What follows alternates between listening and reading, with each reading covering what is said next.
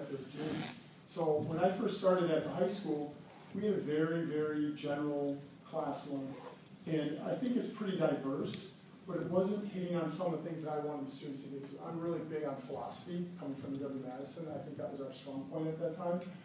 And so I wanted the kids to really be strong advocates and then show, okay, this is what I can do in this field, whether it's in kinesiology as a general field, whether it's in exercise science, whether it's in physical therapy, occupational therapy, exercise science. I'm actually meeting with one of my former students tonight who just got done with an internship with Oakland Athletics down in the Dominican Republic. And so those are the things that he was in my class for 7 semesters. Another one of my students who just graduated just before I'd gotten there, I'm sorry, he's one of the strength coaches here at the UW. And so then we take field trips here.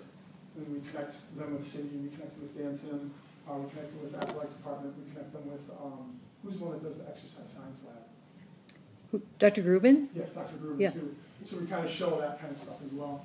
So these are some projects, and then they get more and more difficult. We have one that's a volunteer, and then when you view it, there's a rubric here, and what some of these students do is they go out to the elementary schools and they teach a class, so they work with an adaptive program and so on and so forth. And then they have to fill out all of this stuff, they have to have a report, and but it makes it easier for them, and then as a parent, before, myself, I can say, hey, you know, so-and-so, what'd you do in class today? They can bring this home, they can show me why they got a grade. Now, they're younger, but at a high school level, it's pretty important that it's written down on paper. We also do a field trip to some fitness facilities, and so we do a comparison. We go to Boulders, we used to go to the YMCA's, we go to Princeton Club, they let us come in for free for an entire afternoon, 50 kids, and we just kind of tear loose, we don't pay anything, it's pretty cool. And then they have a project with it. And so in addition with that field trip that we do with Cindy, then they go and they tell me why would they want to choose one facility over another. The other side that we're always competing with at the high school is that my classes are all high-level athlete classes, and they're all based on performance.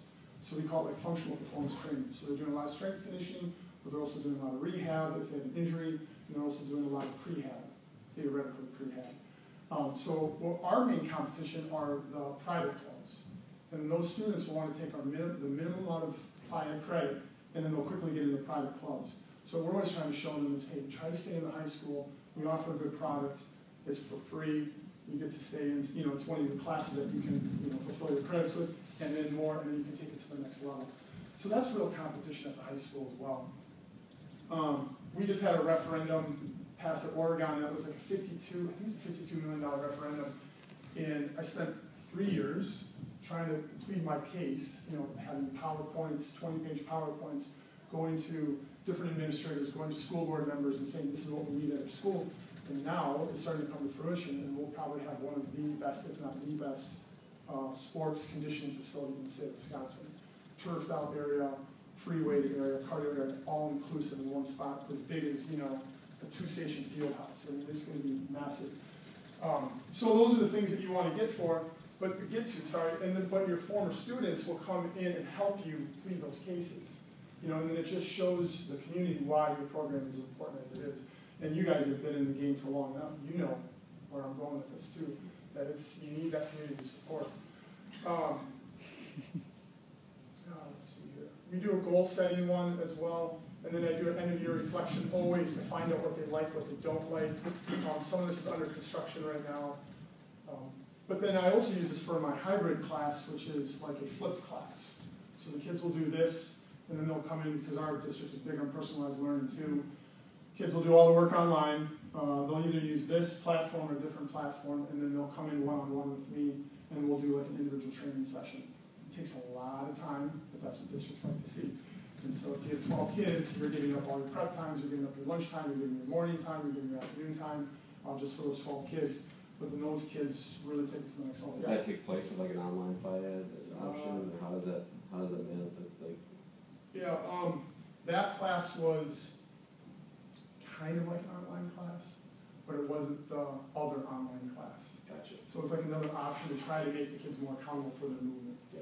And that's something I don't know if you've talked to about yet, but the online evolution for FIAD. and then how you get those kids to move still at the school and move so that it's a worthy time. Do you guys also have the sports waiver or not? We don't, which is really nice yet. All the districts around us do, but that's a reality as well. And that's why you have to keep showing that it's important for them to be there. So then the other part is passionate. I mean, every student teacher that comes through with me, I put them through the burners basically, and I say you have got to be passionate about this field. If you are not passionate, parents see that, kids see that, and your numbers are going to go down right away. And it doesn't have to be that you have to be a stickler with the students. I'm not saying grading them super hardcore or anything like that, but you've got to let them know that, hey, this is who I am, and I want you to follow suit and find something that's good for you too. Dance, whether it's fitness, whether it's strength and conditioning, whether it's just rec sports, whether it's a competitive avenue, and so on and so forth. I'm 38. I both ACLs done. I'm going to get my ankle, fixed up from soccer and stuff, but I still find myself moving and I still find myself training. And now I'm leading adult groups in the morning at 5:30 in the morning, leading soccer groups at 5:30 in the morning. Then I'm playing soccer at 10:30 at night.